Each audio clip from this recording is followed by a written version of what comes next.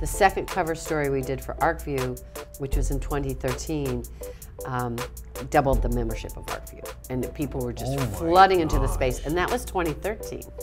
So we were really coming from the sense of patient advocacy. And now I'm a 3-time cancer survivor. And so I come to this as an activist and an advocate. Yes. This is a political initiative that we've been working on since January with 2 top lobbyists in the Beltway. One's a Republican, one's a Democrat. We've taken it on both sides of the aisle, and it's not just about cannabis, it's about this gender inequality of capital resources as well. So that's just one example of many. You have to have those 60 labs at the table to say, here's our pain touch points, here's what we see that it needs to happen. The cost is too high, the equipment's too high, our time turnaround is too slow. I mean, we have to address all these things so that we can have a robust market and a safe supply chain to the consumer.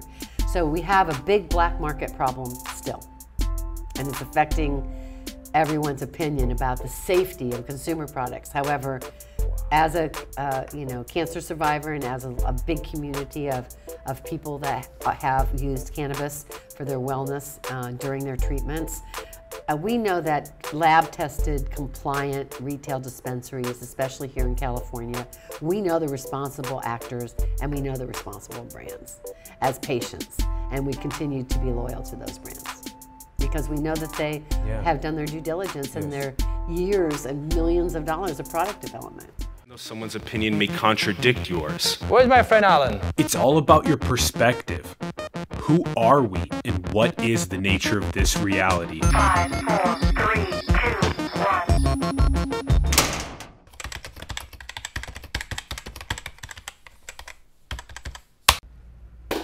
What's up, everyone? Welcome to Simulation. I'm your host, Alan Sakian. We are on site at the New West Summit, the Cannabis Tech Conference. We are now going to be speaking with Gaynell Rogers. Hi, Gaynell. Hi, Thank how are so you? much for coming on We're our standing show. up. It's at the end of the day. It is. It's the end of the day. I'm so excited. We've both done a great job today. Yeah, thank you. I'm so pumped. I'm so pumped for our conversation, too. Gaynell was named Influence of the Year in 2018 by Industry Power Women. She's also a national international expert and trusted media source since 2009 in the cannabis industry, with 20 plus years in music and film, as well as activist and in advocacy work.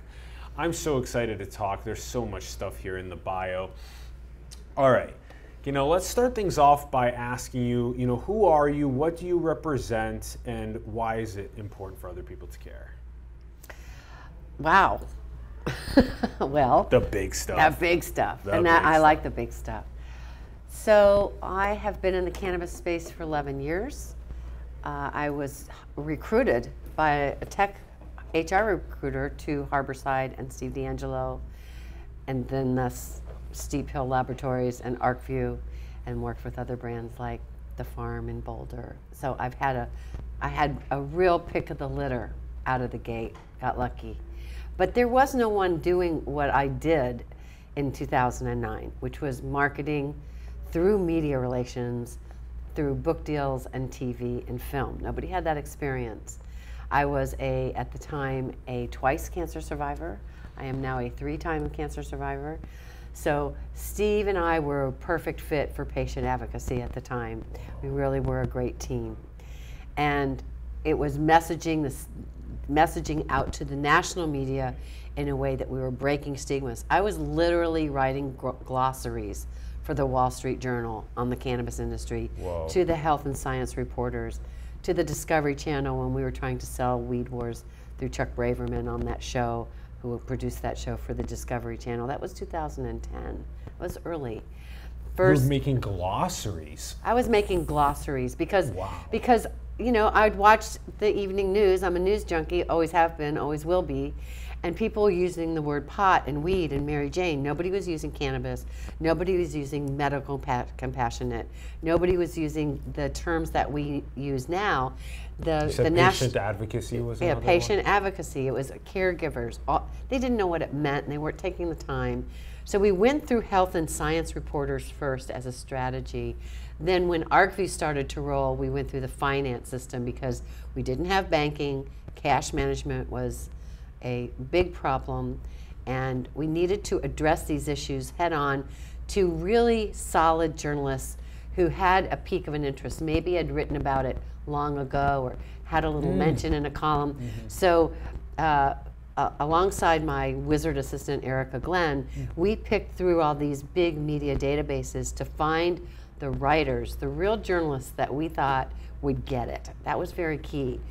And you had to parse for journalists that you thought would get it. yes, because it wasn't like, just take me through the assignment desk. That wasn't going to work. We had to identify the journalist that was going to get it. So I think that helped us create a larger lens and broad breaststroke, because I had a knack and also experience of working with big time media through film studios and music studios, and knew that that was not going to work. But I also leveraged that. I also called my buddies in music and film and said, I'm doing this now. Who on the staff you think are going to dig this, right? Yeah. So it was kind of like really drilling down on the right journalists. It was very important to make that difference. And there were storytellers, the communicators. And because I worked with big feature films, it was all story arc, story arc, story arc, story arc, no fluff. So we were extremely successful. Whoa.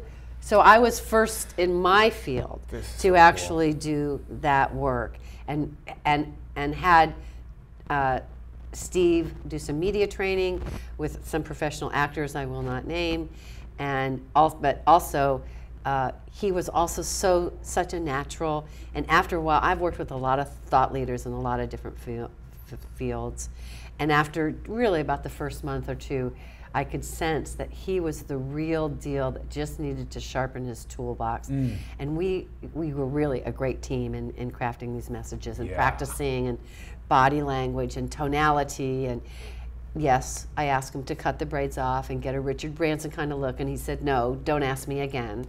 But I had to ask once, right?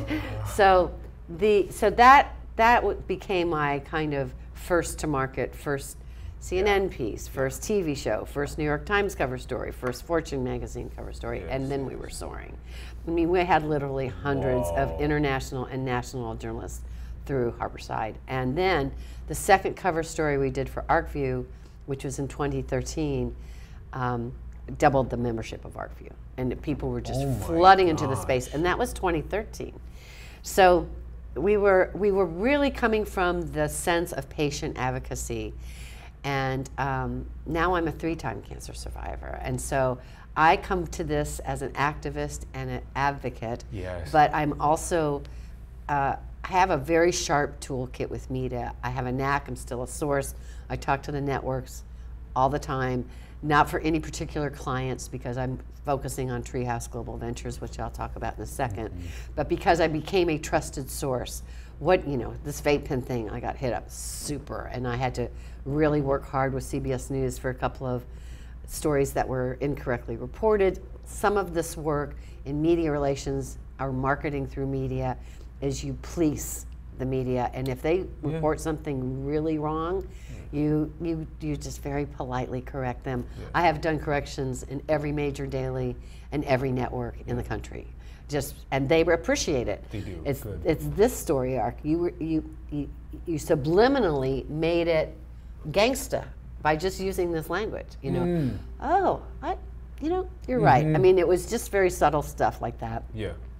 So fast forward into this. One right before we get there, I'm just following what you're describing. It's this this wave that's coming of this emerging cannabis market, and you're here helping make sure that the stories are actually getting communicated in the way that is educational, in the way that's authentic, in the way that communicates valuable experiences of health and wellness being augmented by cannabis, and finding the right distribution channels, journalists, TV series, all these different kinds of mediums. But I also had 20 plus experience doing this for sometimes very difficult subject matters in feature films, or sometimes music recordings that weren't quite so popular but had a very meaningful message at the time.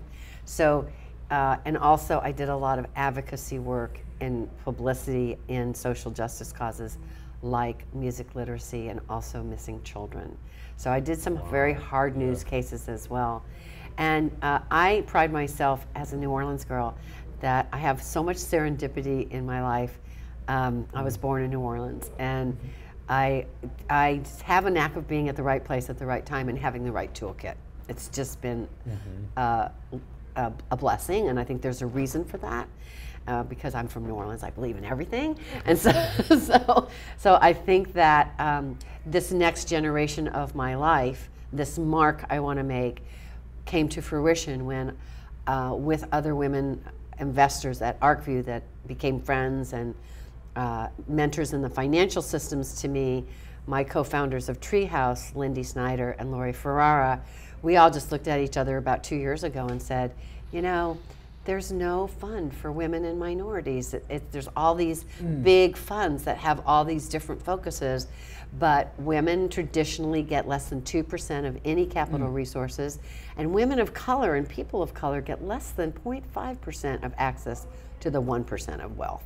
It's really a political, cultural black hole. Okay, so as this emerging market takes off and there's people investing and making money, that all of this wealth that's created by these new advances that happen, by far the vast majority that's going to men and also people that are white. Correct. Okay, and then it's so interesting again and again that it comes up. The internet was one that was supposed to do this. Blockchain and decentralization technology is supposed to do this. Cannabis and psychedelics, again, supposed to do this. But and now our numbers are slipping.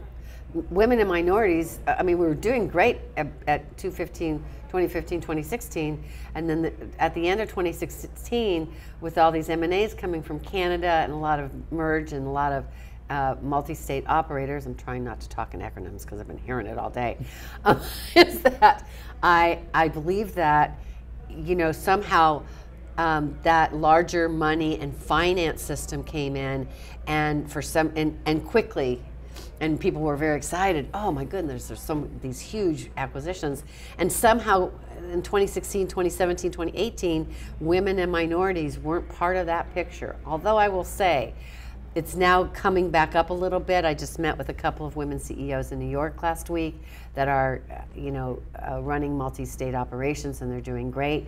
But they have to fight for the women in their C-suite and on their board. And so, and they came from tech, or they came from cosmetics, or they came from, big retail, big box retail. So they're very experienced people. And I realized that is this the main vision and mission of Treehouse Global Ventures? It's the mission and the purpose to focus the lens on the lack of capital resources and how the lack of access to any capital resources, any kind of funding whatsoever, in that top 1%. The billions and billions of dollars, by the way, that have not hit us yet, that is institutional and VC. They're not here yet. Family offices here, hedge funds here, private equity funds like Treehouse Global Ventures here.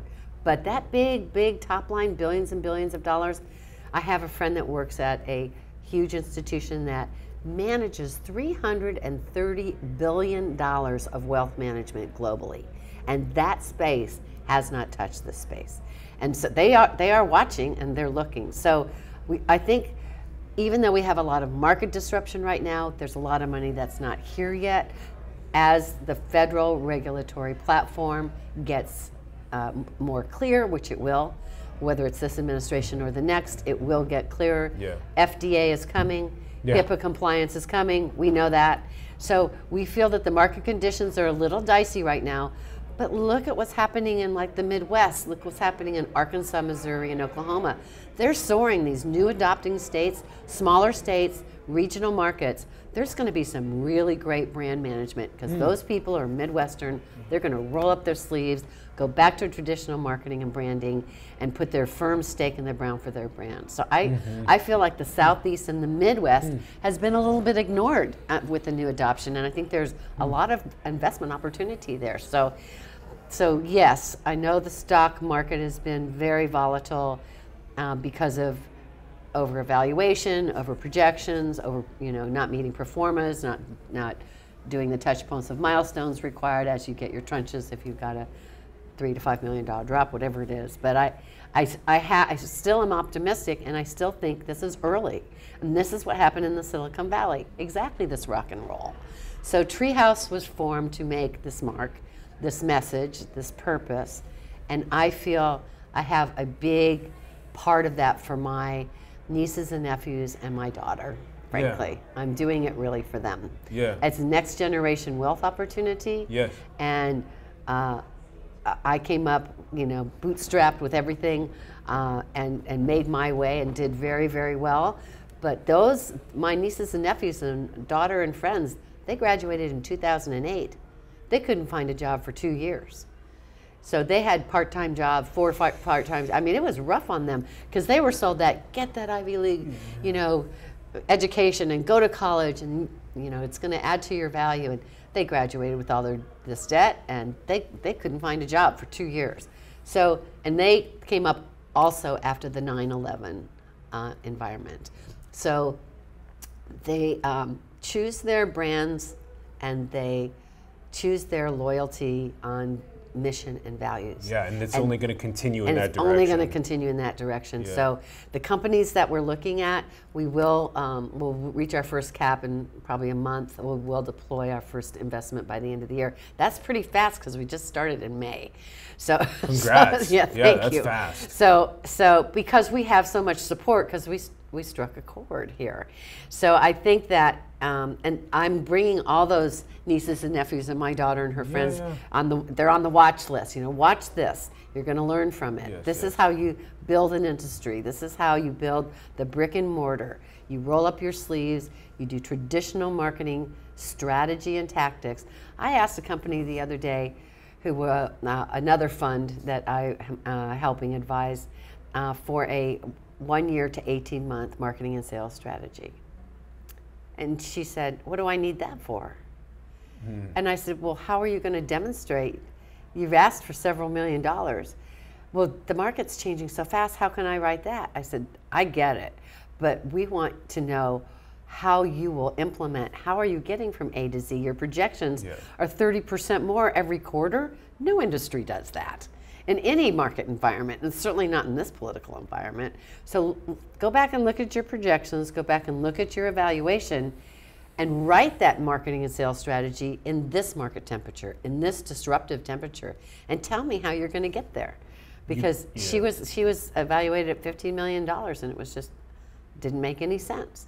So the stepping stones. Then the stepping stones, the real touch points and the pain points. I want to know what you know about your competitors, about what they did wrong, what they did right, and how are you going to get to these kinds of projections. Those strategies. And so, write it so I can see that you have that part That's together. future authoring your business towards success. Yeah. There's another really key component that we must hit on here in the short bit of time we have, and it's just that this industry, along with all these other ones that we listed earlier, that's an emerging market right now, and you give these big funds of $100+ billion size funds.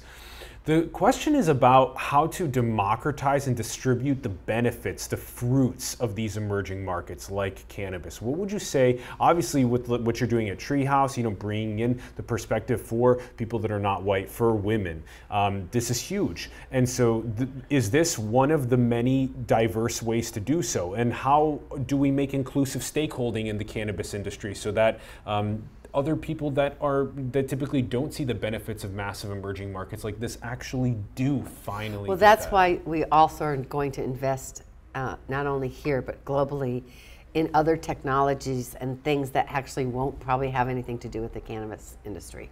We want to bring in talent and innovation that might aid 5 years from now a very robust cannabis industry. And these people don't want to touch the plant, they don't want to have anything to do with it, but they are coming from big tech companies and they're seeing that there is a big black hole. We think we have the technology platforms and the data systems in this industry. We do not, in my opinion. You don't definitely not Google or Alibaba scale. Not Nielsen, not SoundScan, not measurements of consumer data like we did in film where we knew the 12 to 14-year-old what he ate, what he watched, what he wore, what he listened to. I mean, we knew everything about that movie consumer at that age. So I think it's really important to note that the data companies that are kind of 3 to 5 years in, I think, they're doing a good job, but they're far from what Nielsen and SoundScan can tell us about consumer behaviors.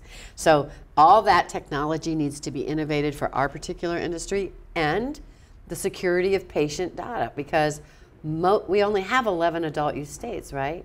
The rest are medically compassionate, and it's predicted by lobbyists and others that particularly the Southeast will remain medical compassionate, that they will never go adult use. And so we need to, maybe we have half and half medical compassionate, half adult use. So we'll see what happens in November. There's a lot more onboarding states in November, a lot of initiatives on the November ballot this year and next. But I think that all of that 30,000-foot view is important to remember as an investor and as somebody that is smart, educated, and cares about an industry that is really about, in my view, health and wellness and a life choice. Yeah. It's not for everybody. I always tell everyone that. Cannabis is not for everyone. It's not just for the sick. It's not just for the stoner. Nothing's for everyone. Maybe air or water, right, you know? Right. I keep telling people, it's like, it may not be for you, but I'm telling you, even 3 years ago, nobody would sit by me at dinner. Now everybody wants to sit by me at dinner. They didn't even want to talk out loud about it. I'd go back home in Louisiana, and I was raised in Florida. My dad was a NASA guy, and nobody wanted to talk out loud about it. Now they do. Now they feel comfortable. So that's shifted in the last 3 or 4 years, which is great. I wonder what specific protocols are going to be most crucial, whether it be on the combinatoric potentials of businesses that are made or of the regulations that are pieced together across different countries, and what are the best ways to make the benefits democratized and to make it inclusive? That's going to take some federal regulatory work. We are working with some lobbyists in the Beltway on an initiative to start to train the communications officers of the 100 women in Congress and the House and the Senate. And that's a start for messaging, because they're not even talking about it correctly. Kamala Harris is not even talking about it correctly. None of the candidates are talking about it correctly. You're going to make a glossary. You're going to give them your glossary. I'm going to redo the glossary for the political temperature that we're in and try to teach their communications officers how to teach them how to talk about it. Yeah. And this is a political initiative that we've been working on since January with 2 top lobbyists in the Beltway. One's a Republican, one's a Democrat. We've taken it on both sides of the aisle, and it's not just about cannabis. It's about this gender inequality of capital resources as well. We couldn't just do cannabis. We tried, and they said that's not going to work. Here's the other thing. Because of the political environment, one of the very important senators said to one of these lobbyists, "This is great. I think this will work. I think you're addressing some gender pay equity issues, wellness and lifestyle, some health regulatory compliance issues. We're talking about having a stake at the table when they start to form these regulations with the CDC and the FDA and the DEA. We want to be at the table." Yeah. And so they said, but you know what? Here's the honest to God truth. This is not at the top of everybody's list.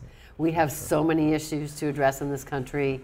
You need to make it more important in the health and wellness message, in the gender pay equity message, and that now that the banking thing has passed the House, someone said on the investment panel. Is that the SAFE Act? It's the SAFE Act.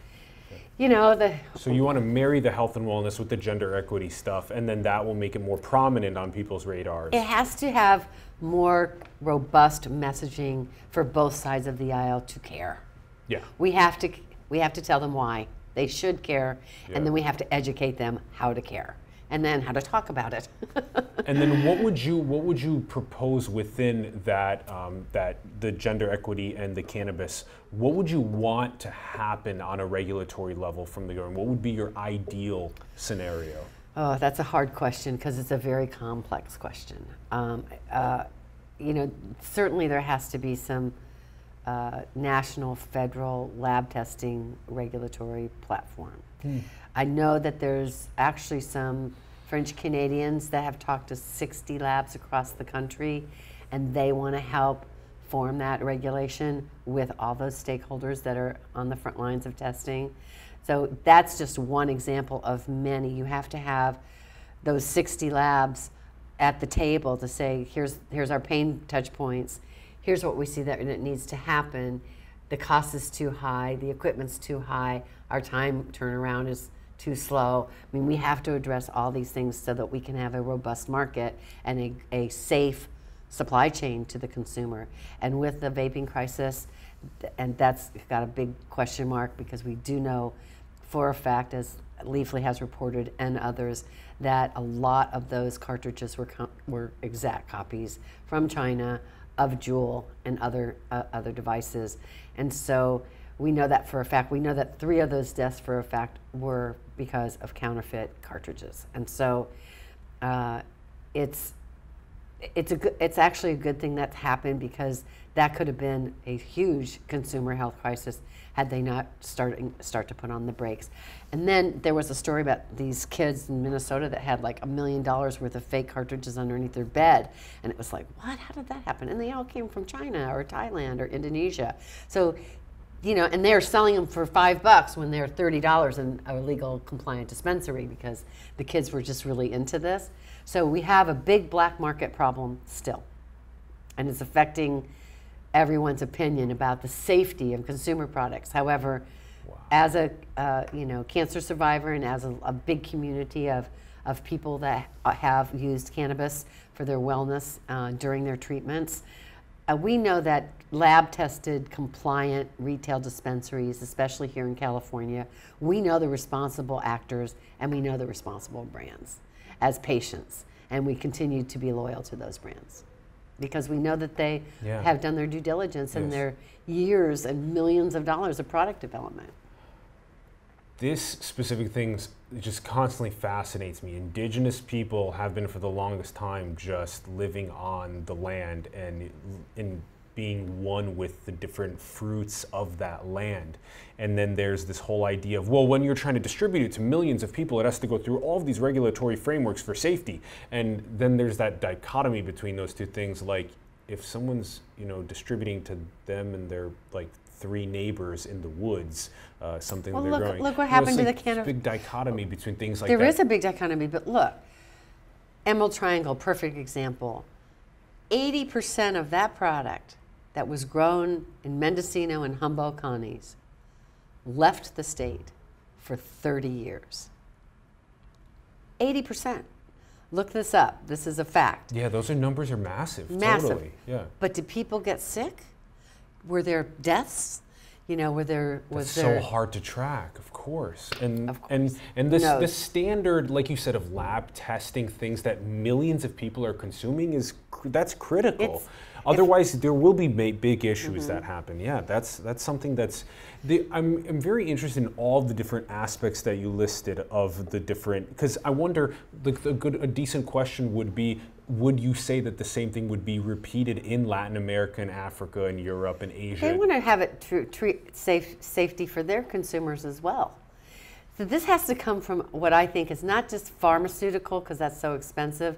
I actually think that this is going to come from food safety and more like natural food products and nutraceuticals. I think that might be the path. FDA approved on a nutritional style, like when you intake this cannabis, like vitamin D or turmeric, or a lot of our extractors and the extracting machines came from ag extraction and essential oil extraction. So when you think about the nutraceutical and natural foods industry, remember the FDA organic certification only happened in the 70s. And by the way, Maria Rodale, who's on our board at Treehouse, grandfather started that process. Rodale Publishing, Men's Health, Prevention Magazine, et cetera, et cetera. Her grandfather started that process, as I understand it, and her father finished it. Helped the FDA devise the criteria for organic certification. So I see that coming, and she's on our board, and she's just wonderful. She's all about hemp and sustainability and lifestyle, and she sold the family publishing company, so she's in publishing recovery. But so she's learning about the cannabis industry, and she's teaching us about all the natural foods and nutraceuticals and lifestyle choices. It's called the LOHAS Market, Lifestyle and Organic Natural Foods Association. And this is a huge billion dollar industry in this country now. And the millennials are following that path. Look at what happened to Beyond Meat.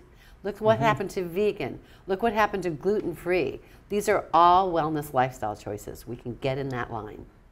Nutraceuticals. Interesting. Yeah, I have okay, to let's go. wrap. Last question is, what do you think is the most beautiful thing in the world? Gosh, that's so hard.